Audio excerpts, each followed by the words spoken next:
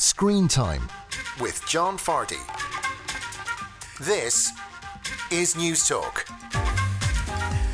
Hello and welcome to Screen Time. I'm John Fardy and this is News Talk's TV and movie show. This week on the show I talk to Kathy Brady and Nora Jane Noon about directing and starring opposite the late Nika McGuigan in what would be her final movie, The Blistering Wildfire. Mark Ryle reviews Michael Keaton in the 9/11 drama Worth, as well as the downright bizarre Annette. And the irrepressible Dermot Gavin chats to me about his favourite movie. This show is available as a podcast every Friday at 5 p.m. on newstalk.com or the Newstalk app powered by Go Loud. And it's on the radio at 6 p.m. on Saturday here on Newstalk. If you're listening on the radio this week, we are on at 8 p.m. due to the extended Off the Ball with the football match. Good weekend to you all. Hope you're doing well. I'm open on Twitter, John_Fardy, or you can email me, screentime@newstalk.com. I hope those of you who have children in your life return to school with them safely. I feel like my life is, a series of new lunch boxes. Our soon-to-be 3-year-old, will be 3 on Monday, started preschool. So that was emotional for me, not him. He was fine. He walked up the stairs without as much as a wave goodbye. Let's not get into that right now. Let's get into this. This doesn't make sense. Where do we start? At the very beginning. I got in the elevator with these two weirdos. Then Tim got in the elevator. Approximately 12 minutes from now, I will be murdered. Tim Kono's death has been ruled a homicide, and apparently one of you jerk-offs did it. I can't stop thinking about this. Neither can I. We should do our own true crime podcast.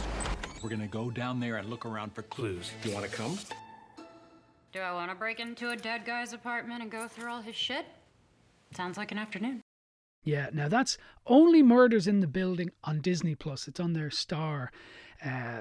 Is a channel, kind of a channel. It's one of the subheadings on Disney Plus. Some good stuff on it. Not least of all this, that stars Steve Martin, Martin Short, and Selena Gomez. An unusual cast because you have these, stellar actors, and then you have this much younger, albeit bright and funny, Selena Gomez. So it's quite incongruous, but it's very good. Now you got a sense of it there from the trailer. It's 3 strangers living in a fancy apartment building in New York who unexpectedly are all listening to the same podcast. It's a true crime podcast, and they kind of discover each other through that, but then there's a murder, or what might be a murder, in their own building, and they attempt to solve the case and possibly start their own podcast about the case. It's dropping every week. I've watched the first 2 episodes. It's very good. It's, despite the fact that it's about a murder, there's something very pleasant about it. I think Steve Martin and Martin Short together, it's a great combination, and it reminds you of movies from the 80s and 90s, or it's just like granddads here, or there's 2 granddads here. And that's not to do any disservice to Selena Gomez, who's brilliant in it, but Martin Short and Steve Martin together, they make you feel happy, kind of. And it looks really nice. It's kind of that Upper East Side Manhattan vibe going on. And even though there's, murder and darkness in it, and the characters are slowly revealing what's going on in their lives, it's a very pleasant watch so far, I have to say. Kind of slightly gentle TV in the best sense of the phrase. That's Only Murders in the Building, now available on Disney Plus. Yes, you're listening to Screen Time, News Talk's TV and movie show, and we turn to this week's new releases. This week we're looking at the Netflix movie that's released this Friday, the 3rd of February, Worth, all about the 9/11 compensation fund, starring Michael Keaton. And also, and there's no way to square this, a bizarre movie starring Adam Driver in a musical, the music done by Sparks, called Annette. More of that anon. To help me scratch my head, the one and only back scratcher himself, Mark Ryle. Hello, sir. Hello, John. Listen, let's start with Worth, because, there's equally enough to say about both movies this week, but this is on... We'll save the best from last, will we? Yes. Over to you. Yeah, so we're coming up on the 20th anniversary of September the 11th, which is kind of bizarre when you think about it. It is. So Worth it's set in the immediate aftermath in 2001, and Michael Keaton plays Ken Feinberg, and he's a lawyer appointed by the US government with the unenviable and the morally questionable task of assigning a monetary value to the lives lost on that day, to compensate the victims' families. And he uses this logical formula to set up the 9/11 Victims Compensation Fund, and it's designed to avoid, I suppose, a class action lawsuit that would bankrupt the US government in billions in payouts. And at first, Feinberg sees this as a major, major opportunity. But after putting his foot in his mouth over and over again in his dealings with the grieving families, he begins to realize that he mightn't have everything figured out. Yes, and they're, as you say, they're trying to come up with a formula taking into account, their salary, future earnings, dependents, all that kind of thing, trying to monetize what the actual loss would be. And How much is the life of a cleaner worth? Exactly, and he has to get all this done kind of in the space of 2 years. Yeah, there's a deadline that they're working towards, or else all bets are off, and I suppose it's going to be a free for all. And Stanley Tucci then is, I suppose, his prime opponent in this, and he's lost someone in the 9/11 attacks as well. Stanley Tucci is a widower, and he is running this grassroots campaign called Fix the Fund, which is it's standing up for the victims' families, and he's highlighting everything that is wrong in using this formula to assign a monetary value. What did you think of this? I really liked it. First of all, I will watch Stanley Tucci in anything. I think he improves the quality of any movie he's in by a factor of 25%, and that's a quantifiable scientific Would fact. you say the same thing about Michael Keaton? Because I kind of would. I'm always there if Michael Keaton's involved. Even though he's had a few misses, I'll still always show up. He has, yeah, and he was missing for a good few years, but yeah, no, I really, really enjoy watching Michael Keaton. Speaking of which, this probably doesn't have the bite of something like Spotlight, but it's still really, really good. He does. Feinberg has a Boston accent, and I think it's a bit of a stumbling block for Keaton. It is a difficult accent to pull off convincingly, and I think at times Keaton struggles with it. Yeah, I'm not sure about that, but that notwithstanding, what I really liked about this, because I really enjoyed it, was that this is like, in a certain way, of course, it's hugely emotional, but it's a dry kind of subject. The idea of trying to tot up a compensation fund, like it's almost like a story you read about as opposed to one you make into a movie. Yet it's so dramatic and tense, and you're rooting for Keaton to sort it out. Like, I thought it was a very clever thing to do, to be able to imbue it with such drama. It's funny you say that, because I think it does struggle a bit, because some of the material is very dry and about politics and formulas and legal negotiations, and it struggles to make that compelling. And I think Max Bornstein's script kind of needed to work a bit harder to pull you into that. I'd love to see what Spielberg would have done with this. Well, hang on a second. May I interject? I don't know why I'm asking, because I'm going to anyway. But did you not think the fact that, glad you said it, do you not think the fact that he meets the victims' families, and that's where it does get less dry, and that's what brings it in and makes attention. That's the meat. That's the meat in this. But when I read the synopsis of this at first, I thought this is the type of role that's Tom Hanks' bread and butter. But actually, it's not, because there's this tendency in these types of US legal dramas to portray lawyers as these saintly Atticus Finch types, tilting against windmills and fighting for the little guy.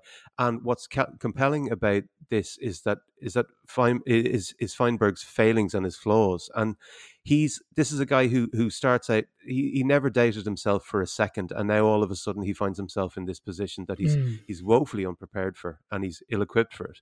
But he takes an awfully, awfully long time to come around to that perspective and that realization. And as far as Feinberg is concerned, his vision is 2020, and he knows what's best for the victims in his head. But on another level, he's completely oblivious to how crass and tactless he's coming across to the families. And I think that's the heart of the movie, and that's where, as I say, the meat is. Yeah. So what would you say stars wise? I'm going to give this a 3 because it's very, very solid. I'm going to give it a 4. I found Good it stuff. compelling. I was actually thinking I was on the road to 5 with it at times, to be honest. I found it really, Wow. really compelling. And I also thought Michael Keaton, the slow realization that you see him act out, I thought was brilliantly done, you know. But anyway, you give it a 3. I'll give it a 4. It's available on Netflix from Friday. It's called Worth. Here's a clip. The shock from the attacks in New York and D.C. reverberate across the entire nation. What we're facing is a national emergency. We are proposing a Treasury fund offering compensation to the victims. Ken, we'll have to negotiate all settlements. The victims and their families will be compensated based on economic value lost. That's where the formula comes in. 80%. Any fewer come aboard, the lawsuits that result could crater the economy. Why isn't an equal payment for everybody? My daughter's worth just as much as anybody in a corner office. My wife died that day, and everything about this formula offends me. Sorry to hear that. But we can't bend the rules for every case. Why not? Congress gives you broad discretion. But when 7,000 citizens ask you not to be treated like some numbers on a spreadsheet, you act like that law came down from Sinai. Yes, that is a clip from Worth, available to stream on Netflix from the 3rd. I don't think you have to say stream, do you? It's just like a given. It's like giving someone a bicycle and saying, you can ride this now. I mean, it's obvious you're streaming it. But anyway, that's what else. I think you're safer just saying it's streaming on Netflix. Yeah, okay. We'll move confusion. on. So look, you liked Worth. I liked it a bit more, but it was a good movie. Now we reach a strange impasse. I interviewed the band Sparks 4-6 weeks ago in the show about a brilliant new documentary all about this band that only half the world have heard about. And they mentioned to me, and I mentioned to them, how they've been trying to make a movie for years, and now a movie that they wrote the music for, and I think scripted as well, or partially. They co-wrote it. Is now in cinemas from Friday. It's called Annette. It's a musical. It stars Adam Driver and Marianne, I should say. Marianne, yeah. Cotillard. So, would you like to say something about this, Mark? Not really, but I suppose I have to. This is the rise and fall of a love story between, as you say, Marianne Cotillard and Adam Driver. Cotillard plays Anne de Frasnou, who is an opera soprano, and Driver plays Henry McHenry, and he's a comedian in the Andy Kaufman mold in that he's not funny. Yeah, and it's like performance comedy. Yes, exactly. Yeah, it has to be said, a very nice bathrobe. I wouldn't mind sourcing that for myself. Yeah. Anyway, I digress. So they are a golden celebrity couple, and they go on to have a wooden baby called Annette.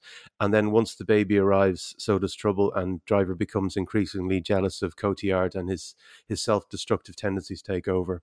And that sounds like, a reasonable kind of plot, a couple who are both famous and one's more famous than the other. But the way it's rendered is bizarre, to say the least. We should probably talk about the music. Yes, we should. There's so much of it. This is not really musical. It's more on the opera end of the scale. And I don't think there's any danger of Annette knocking Mamma Mia off the list of crowd-pleasing musicals.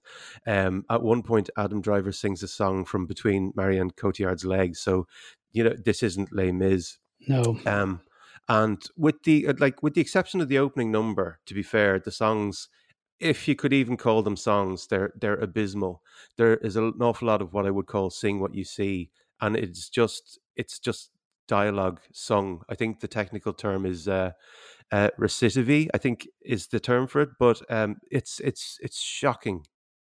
Yeah, I mean, I love the opening number. I mean, I didn't hate the music, but I did get what you're saying. It was just like, I'm going to sing this piece of dialogue now and we'll figure out the melody as I'm singing it. But for me, what was shocking was just, it was such a mess. Like, it was bizarre. And, at one point I thought, how am I going to get through? I try not to eat late at night for the obvious health reasons. And I thought, you know what, I'll get some crisps. That'll help me get through this. I was literally comfort eating my way through this to keep myself awake and entertained. Like, it's terrible. And it gives me no pleasure to say it. No, I was looking around the room for something that I could turn into a weapon. The beginning, as you say, it's quite encouraging, and the opening song is quite catchy, and it's done in this extended take with Ron and Russell Mael and Leos Carax and Driver and Cotillard. They're all getting into character and sort of inviting the viewer in, and a lot of it is very theatrical and not in a bad way. In fact, for the first 30 minutes, I would say I was on board. It looks gorgeous. The colours are really beautiful, and some of it looks like Douglas Sirk, and there's nods to Hitchcock and film noir, and Carax uses double exposures a lot. But beyond the first 30 minutes, things get progressively more surreal and irritatingly pretentious, and that leads to annoyance, and that leads to pure blind hatred. Yeah, it was very pretentious, and I felt it was pretentious from the get-go, bar the opening number, because they do this opening number with Sparks involved, and I thought, this is brilliant, you know. Now, let me play devil's advocate here, right? Like, I know you don't like to read other reviews, but I just wanted to check what other people were saying, and it seems to have divided people. Some people are completely with us, but others are like giving it 4 and 5 star reviews. Do you think there's so much, you know, intriguing use of, I don't know, storytelling mechanisms, and I don't know, like, I guess I'm asking you, why do you think some people are loving this? I don't know. I would hate to say that they're being disingenuous, but to be perfectly honest, I tried to see the good in this. Yeah. Many times over. I tried to reset and say, okay, I'm going to give it a chance. I'll get back into it. But there are certain movies, and I'm going to pick, just for an example, The Shape of Water, that people also loved, but I just hated it. But for me, the conceit was just so stupid that at a certain point, my head just seems to rebel and just says, the hell with this. And for me, I think Magic Floating Singing Babies is a bridge too far, and that is before I've even mentioned the singing.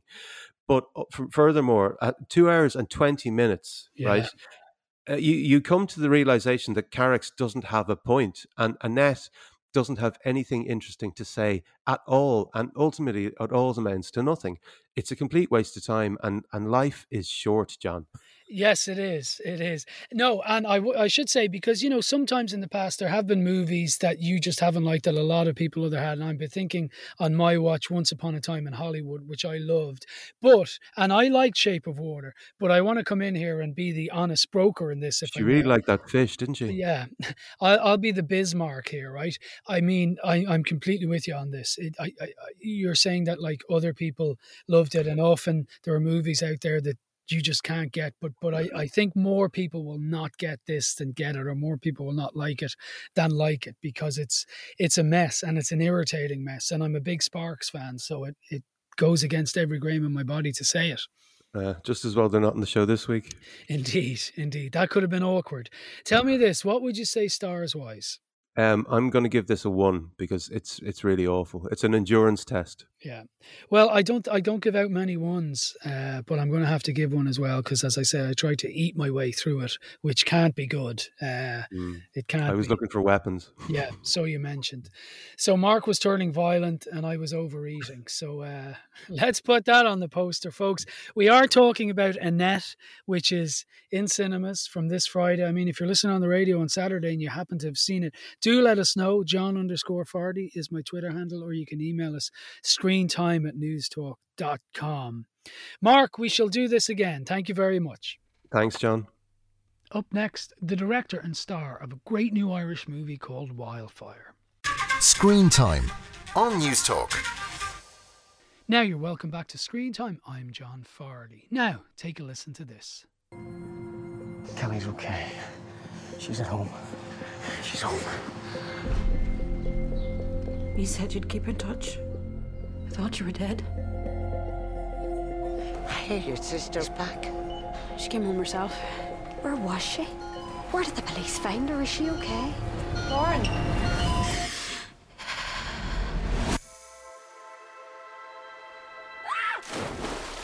I'm in the north. I'm in the south. Your face looks familiar. Are you from around here? Yeah. I probably know your mommy. What's her name? Anna Cassidy. Oh my God, Anna Cassidy. Was she your mommy? Car crash, wasn't it? Had a wall. Can about you ladies at Green My ma told me what you did. Our dad was one of the 26 your bomb killed. You don't spare me, mister. What are you gonna do, huh?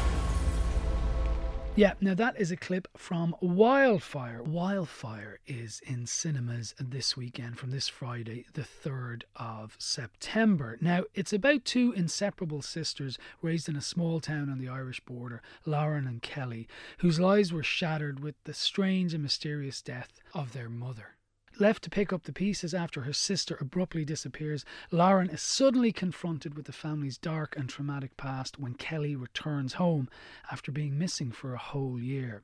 With the intense sisterhood reignited, Kelly's desire to unearth their history is not welcomed by all in the small town as rumours and malice spread like wildfire, threatening to push them over the edge. It's taking place in, I suppose, post-ceasefire Northern Ireland, and there's a whole thing about the Troubles and growing up, you know, ceasefire babies, as they're called, people who grew up with the shadow of the Troubles but didn't necessarily experience them firsthand themselves. The border plays a key part in the movie. Now, it was directed by Kathy Brady. Lauren is played by the actress Nora Jane Noon, who's done all sorts of things. You might remember her first role, a brilliant young actress at the time when she was in the Magdalene Sisters. And the character of Kelly is played by the late Nika McGuigan, who, as you're probably aware, died in 2019. This was her last film. You know, she had been in Can't Cope, Won't Cope. She was, you know, a rising star. She was a fine actress. This was her last film before her tragic passing. So it does give the movie an added significance. You can't help but feel that and think of what might have been. She is brilliant in it. Her role opposite Nora Jane Noon, it's a brilliant double-hander with the two of them playing these sisters who love each other, who've gone through a trauma together. There was a screening earlier in the week in Nica's hometown of Clones. You will know probably that she's the daughter of well-known boxer Barry McGuigan. And Kathy Brady is the director. They brought it to Clones. I got to talk to the director, Kathy, and also Nora Jane Noon earlier in the week about Wildfire. So, Kathy, if I can start with you, there's a lot going on in the movie, and I know that sounds like an understatement, but, you know, the border, it seems like this kind of wonderful metaphor for what's happening in the movie, literally, in terms of the political situation, what's happening with the characters and, you know, crossing borders in our own lives and not crossing them and stuff like that. Did the original idea you have, was it around like something along those lines, or did you have a very clear story in your head about two sisters getting over something? Or where was the genesis of the idea? Well, unlike most films, we started with the casting. So the genesis of the idea was to do with the energy dynamic of Nika and Nora Jane and the capabilities. Because having worked with them, you know, separately before, yeah. I knew that they had this real incredible ability to be fierce, but like courageous in their vulnerability. And you don't come across that often. And to have two actresses that can access it so deeply, I thought, what would happen if you put them together? And that's really where we started. It was with that dynamic. Okay. So we knew that we wanted to tell a story with fierce women at the heart of it.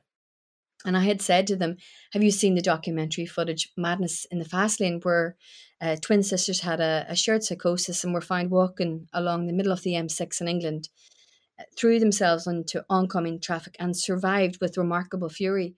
And that footage really kind of shook us. And in a way, that became the starting point for the story. Like, what would take two sisters to that moment? How could it happen? Why did it happen? What is a shared psychosis? And we began with research and we built it from the ground up, based on, you know, our own kind of observations and interests. And it made sense for me, for example, to take it back to Borderland, Northern Ireland, where I'm from. And then when we started looking there, we realized, you know, there's so much trauma that's still unspoken and still quite repressed. And trauma is a big part of psychosis. And, you know, so fact started informing fiction, and fiction, we started searching for what facts we needed. So it was never like, I'm going to tell a story that's about a metaphor. It was always from this very honest, real, raw place. And then the world was sculpted around it. Yeah. And Nora Jane, so did Kathy come to you and say, I want to get you and Nika together, we'll worry about the story later, kind of? Yeah, yeah, and I think the both of us were 100% on board. Just knowing we wanted to work with Kathy, and we wanted to dive in that way, because it's so rare, and we Yeah. were both really up for the challenge and completely, so excited about it, and so, from the very first day in the workshop, we were lit up, Mm. and so excited to see where this would all go. And what I really like about it is your characters, Kelly and Lauren, you seem like real Irish sisters. You really do. And I mean that as a compliment. I felt like I knew you, or I've encountered sisters like you. I think I'm married to one, for instance, in a certain extent. Which one? But I just mean, it was so organic and believable. Did you have to work on that, or as as Laurence Olivier says, try acting? Was it just that you just did it, or did you have to kind of workshop that intimacy? I think we found, as Kathy said, we found what was natural and organic for us and for our energies, and how that sparked each other off. And as we created more backstory and more memories, and we played around with that, and we did a lot of physical work, to see how we sort of spurred each other on in different ways. Yeah. And it just sort of formed naturally around that, Yeah. I think what's interesting, John, is like normally with casting, sometimes your cast, they may only come on, a couple of months, if not weeks, before you shoot. Yeah. And so actors are kind of having to play lovers or having to play best friends, and they don't even know each other. So everyone's Yeah. on their best behavior, and they're really, projecting an idea for a relationship. Whereas what Nika and Norjan had was forged over 5 years. And, they challenged each other. In many ways, they were like sisters, because they were able to it was like a push and pull, is that as authentic as you're going to go? And of course that was, there was real honesty and, sincerity in that. And Yeah. that's why they feel real, because they were challenging each other and they brought out the best in each other. Yeah, they certainly did. And Kathy, I actually tried to Google your age, and I couldn't find it from a quick Google, which I think is probably a good thing, because what does it matter? But the reason why I was trying to Google it was to figure out where you were in terms of the ceasefire and all that kind of stuff. Are you one of those people I read about who's described as a ceasefire baby? I was born before the ceasefire. Okay. So I did experience, I grew up in Newry, so I would have experienced, because I went to a Catholic school, and Catholic schools were in Northern Ireland, they often built the police barracks right next to the Catholic schools so that they wouldn't blow up the police barracks. So I have memories of walking to school through massive concrete barricades with sniper guns pointing at us, and that felt normal. And I have memories of, I remember we were sitting during an exam, and the nun ran in, she goes, "Girls, don't panic, but there's a bomb." And we were all delighted because we didn't have to finish our exam. But you know what happened? We went to the back of the school while the army dismantled it was a hoax. But it for me, it wasn't really until, I went to Dublin later at university stage, and I started talking about these stories, and I realized, oh shit, this isn't funny and this isn't normal. And I realized there was still so much stuff that I hadn't really fully processed. And, in many ways, my family wasn't touched with the Troubles. I didn't have any fatalities within my immediate family. But, if you don't have to look that far within the community of Northern Ireland to realize that it would be very rare for a family not to be affected by the Troubles in some shape or form. Yeah, absolutely. This film, as you both are well aware, more than I am, has a dimension of meaning and significance over and above what it might have had because of the passing of Nika. Is it strange? And I can't think of another word. Of course, it's sad, but is it odd to be on this promotional round now and to be talking about her in absentias? I think because last night was our launch, and that was a Clonus, and it was a homecoming event. I saw it on the news with Barry McGuigan, yeah. And, I think what we've all been struggling is to find the words to communicate this. And,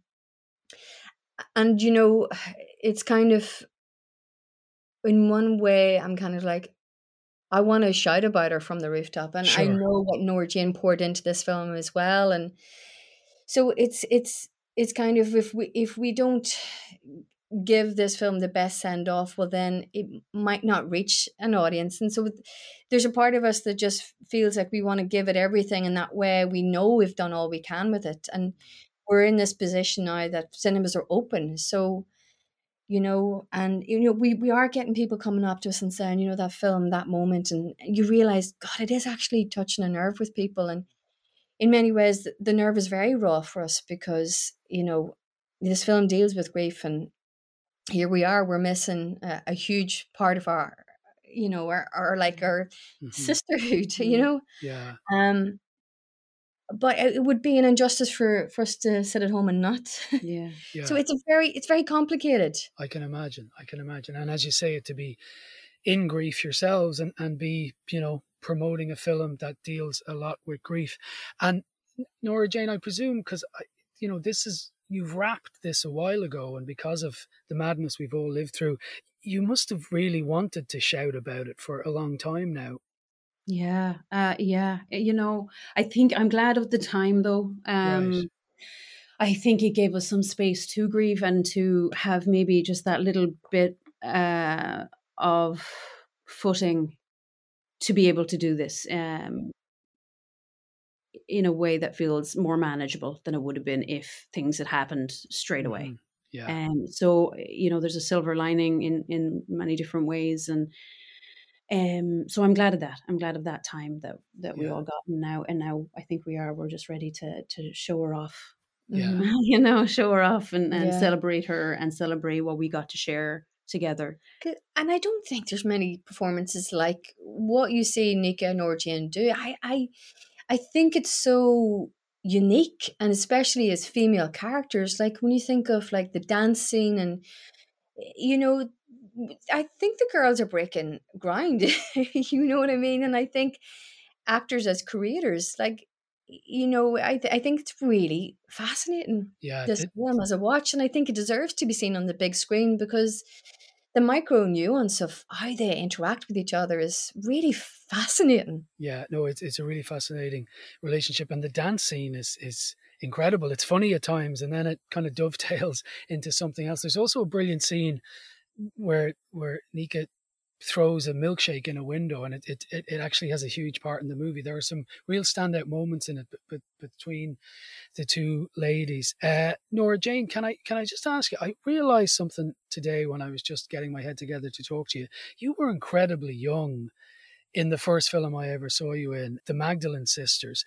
Did you just have kind of, I don't know, often actors have a kind of youthful lack of fear, and you just rocked up and were able to do that because it was an incredible performance about a profoundly disturbing subject, and to be so young and to carry it off so well. Did you almost just have to take it on the blind at that age? 100%. Yeah.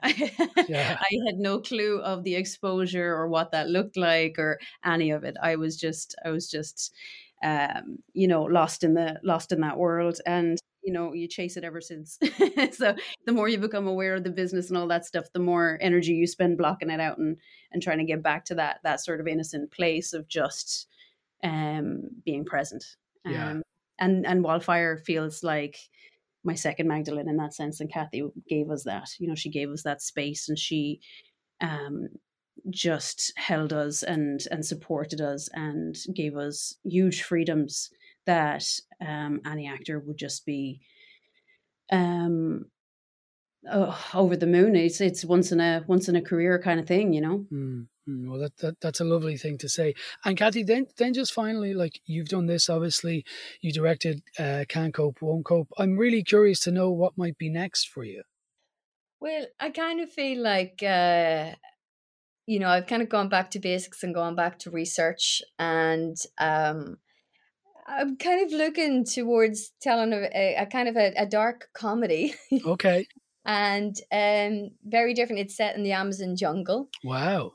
And, it's kind of finding its footing in fact and reality of what's happening there on the ground. And I'm working towards developing characters and sort of see what happens next. So I'm working with the same producers as Wildfire. And Yes, it's a case of watch this space, but it's, tonally it's going to be quite different, set in a very different place, because in many ways I feel like Wildfire was my trilogy, because I've done Small Change and Wasted, and Wildfire with Nora Jane, which all were set in my hometown, but I kind of feel like I'm ready to crack open and tell the international stories, but I think I'll always be as rigorous as I can with character.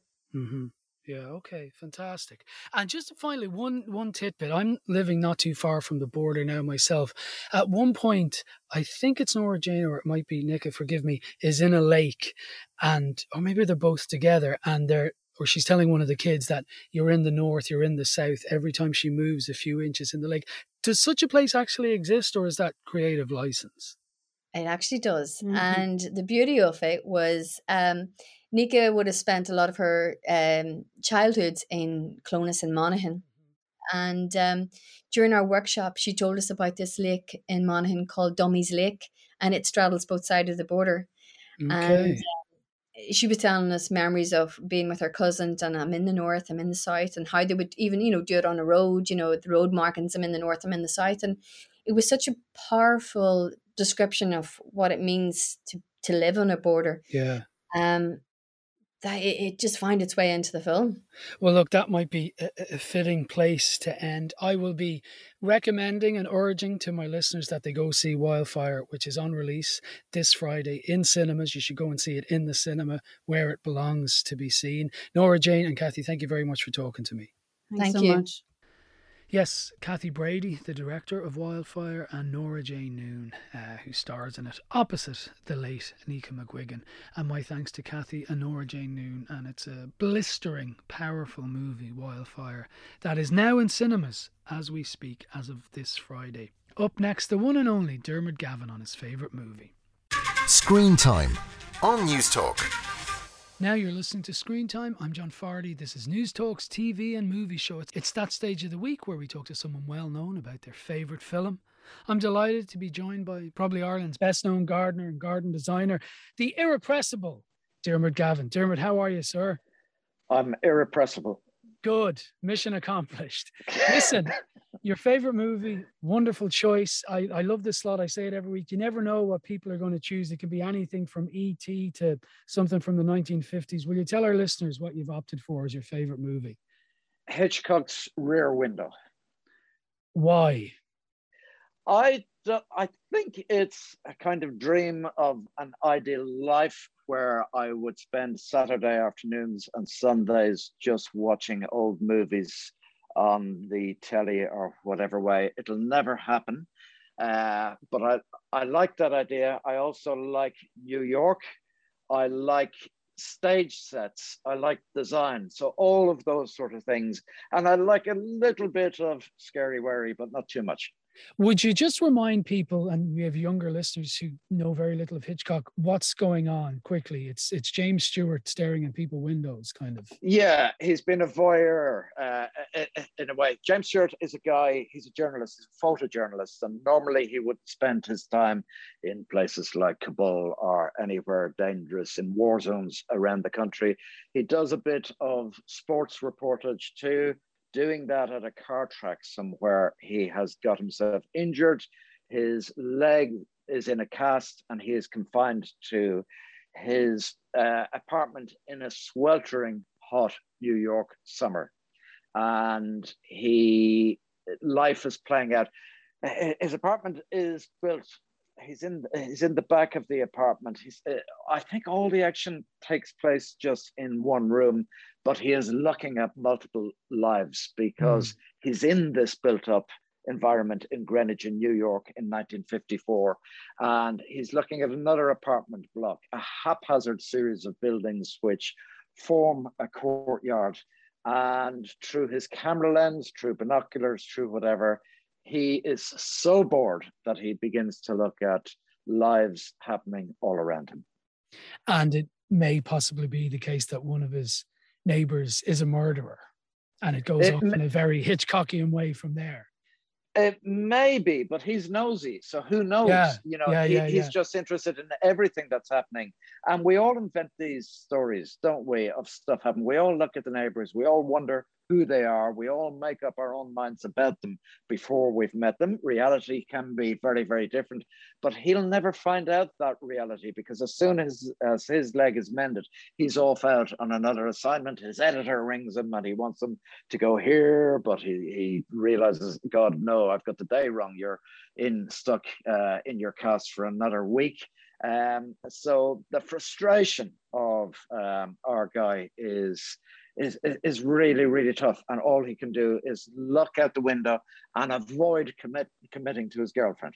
You know, you mentioned you love the design and all. I was thinking, are you one of these people, given what you do, when you see gardens in a movie or I suppose design of any kind, does that really float your boat? Are you picking at that stuff when you're watching movies?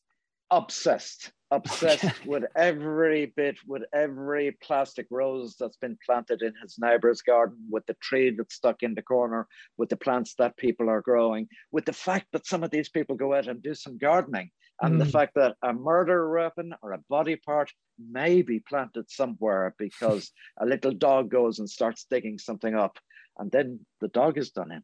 Well, you're like the kid from The Sixth Sense, but instead of dead people, you see gardens everywhere and all the time, right? I do. Well, listen, I can tell if something is real or plastic. Yeah. Well, that is a fantastic choice, and thank you for doing that. Is it a movie you return to again and again, kind of? Oh, yes, again and again, because it sums up, a time and a place. The subject matter is fairly gruesome, but I love the idea of New York on a hot, sweaty summer. I love the idea of these other lives. It feeds into the voyeurism within me, how people live now. And yeah, I watch this time and time again, and rather awfully, maybe. My daughter she's 16 now, but when she was 5 or 6, she announced this as her favorite movie because I watch it so much. And she was, I don't know whether she was taken by the beauty of Grace Kelly and the dresses. I don't know if she was taken by the scariness, but it all added up to something that she really loved. Okay, cool.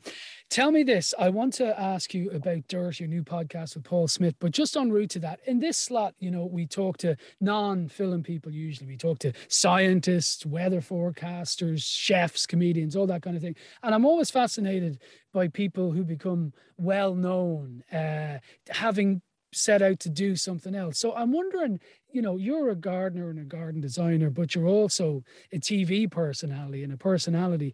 Was that the plan, or was it a happy accident or an unhappy accident? It was a happy accident. I was very definite about what I wanted to do. I wanted to make gardens, but I wanted to make gardens that were different. And there was no avenue to do that when I started my training. So I would have left school in 1982, left the Botanic Gardens in 1988 after doing my 3 years of training. People only wanted gardens that were pretty, but I was watching David Bowie on Top of the Pops, or reading magazines like The Face, or watching the video for Michael Jackson when he danced down the street and the ground illuminated. And I couldn't understand why, in what I regard as the most creative of disciplines, gardening and garden building and garden design, why we weren't allowed to take contemporary influence. So rather than media being my inspiration to get into, to achieve, because that was unachievable, because there weren't gardening shows, as each country had one, and that was it. And none of them, I didn't feel any affinity with what I was watching in gardening on television. So my thing was to take inspiration from media, multimedia, maybe from movies, from graphic design, and incorporate that in my work, and to challenge myself and see if there was an audience for that. Okay, so it was your passion that led you to end up being on TV. It was always about the gardens, albeit doing it differently. It was always about the gardens. It was always about design. It was about architecture. It was about different types of inspiration. I also always loved teaching about it because I was inspired by it. I could I had an ability to translate that inspiration to enthuse people about it. So I think it was a combination of that and being just naturally ambitious that led to, working in this other medium, which is media. Yeah. Is it fair to say, it just popped into my head there, you talk about your passion and your enthusiasm, and that's something always people say about you. You're definitely a glass half full kind of guy. I can never imagine you being down. Now, I'm sure you have. We all have dark days, but on the whole, you seem to be the type of person who wakes up in the morning and you're glad the sun has come up. Oh, it's just such a joy. And if you are lucky enough to be inspired by something or work in the gardening area, you're always learning. You never stop learning. And it keeps you young. And if you take different types of inspiration or try and understand what other people are that, it remains vital for you. Yeah, I'd be kind of stupidly optimistic to the point of being a fantasist from time to time and imagining things that could never happen. And, often feeling foolish because of that, but definitely optimistic. Yeah, well, I'm all for that, and I should tell listeners that Rear Window, it was a follow closely behind Willy Wonka as your favorite movie, and I thought that was quite fitting. Listen, I want to ask you about Dirt. You and Paul Smith doing this wonderful, I suppose, gardening podcast is probably doing it a disservice, because maybe about the earth is a better way of putting it. Yeah, it's about the soil, it's about the environment, it's about gardening, it's about garden design, and it's about stuff that goes on, what we do in our day-to-day lives. We do an Instagram thing every evening between 7 or 8, every weekday evening, where we answer people's questions. Out of that came this podcast called Dirt. We have a brilliant, wonderful producer called Aidan Finnegan. And it's a thing that I've been happiest doing because it allows me to work with a mate and explore ideas and answer people's questions and let people know that gardening is wonderful. It's just great, especially in this country where we have a great climate for gardening, where plants from all around the world can grow. But we also explore ideas, and we can be a bit silly and stupid on it. And our head teacher, Aidan, doesn't mind. Not at all. Not at all. Well, his glass is always half full. His favourite movie is Rear Window. Dermot Gavin, thanks a million for chatting with me. I've loved it. Thank you, John. Did you ever eat fish heads and rice? Of course not. Well, if you might have to if you went with me. Did you ever try to keep warm on a C-54 at 15,000 feet, 20 degrees below zero? Oh, I do it all the time. Whenever I have a few minutes after lunch. Did you ever get shot at? Did you ever get run over? Did you ever get sandbagged at night because somebody got unfavorable publicity from your camera? Did you ever have those high heels? They'll be great in the jungle, and the nylons and those 6-ounce lingerie. 3. All right, it's 3. Well, they'll make a big hit in Finland just before you freeze to death. Well, if there's one thing I know, it's how to wear the proper clothes. Yeah. Well, try and find a raincoat in Brazil, even when it isn't raining. Lisa, in this job, you carry one suitcase. Your home is the available transportation. You don't sleep very much, you bathe less. And sometimes the food that you eat is made from things that you couldn't even look at when they're alive. Jeff, you don't have to be deliberately repulsive just to impress me I'm wrong. Deliberately repulsive? I'm just trying to make it sound good. Grace Kelly and Jimmy Stewart there, or James Stewart. Jimmy, if you knew him, in Rear Window. They don't make him like that anymore. And my thanks to Dermot Gavin, who picked that as his favourite movie. And of course, Dermot Gavin's podcast with Paul Smith, Dirt, is available, and it's going gangbusters by all accounts. And you can hear that, of course, on the Go Loud network, where you can hear Screen Time anytime you choose. 3 o'clock in the morning, turn it on 24/7. We're standing by for you to listen. That's it for this week. My thanks to Anne-Marie Kane, who helped out on the show. I'm open all week long on Twitter, John_Fardy, or you can email me screentime@newstalk.com. Next week, I'll be talking to the director of Mamma Mia, which is quite apt, about something completely different. But Mamma Mia does come up. I'll bid you all a good weekend. Stay safe, take care, and talk to you next week.